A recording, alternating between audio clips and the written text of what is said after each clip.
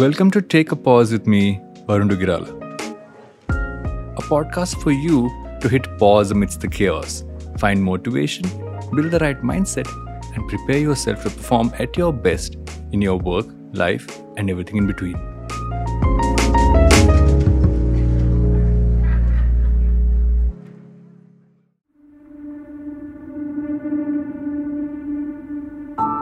What do you regret in life?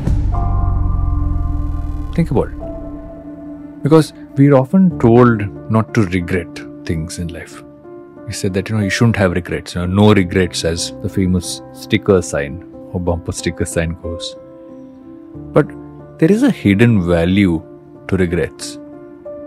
I've just started reading Daniel Pink's book, The Power of Regret. And he says something. He says that if we know what we truly regret, we know what we truly value.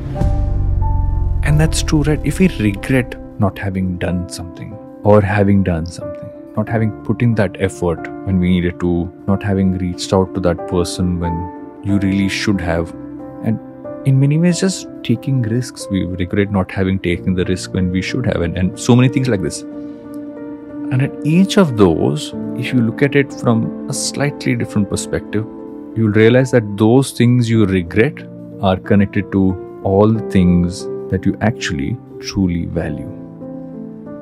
So it might make sense, and I'm going to do this as a practice, and it's not from the book yet. I'm sure it'll come up. I'm actually going to list down a bunch of my regrets and try to understand how each of them are connected to things that I truly value. And you should do the same.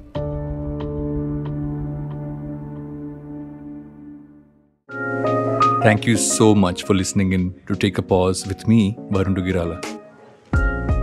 Hit subscribe and tune in for a bite-sized episode every Monday, Wednesday and Friday.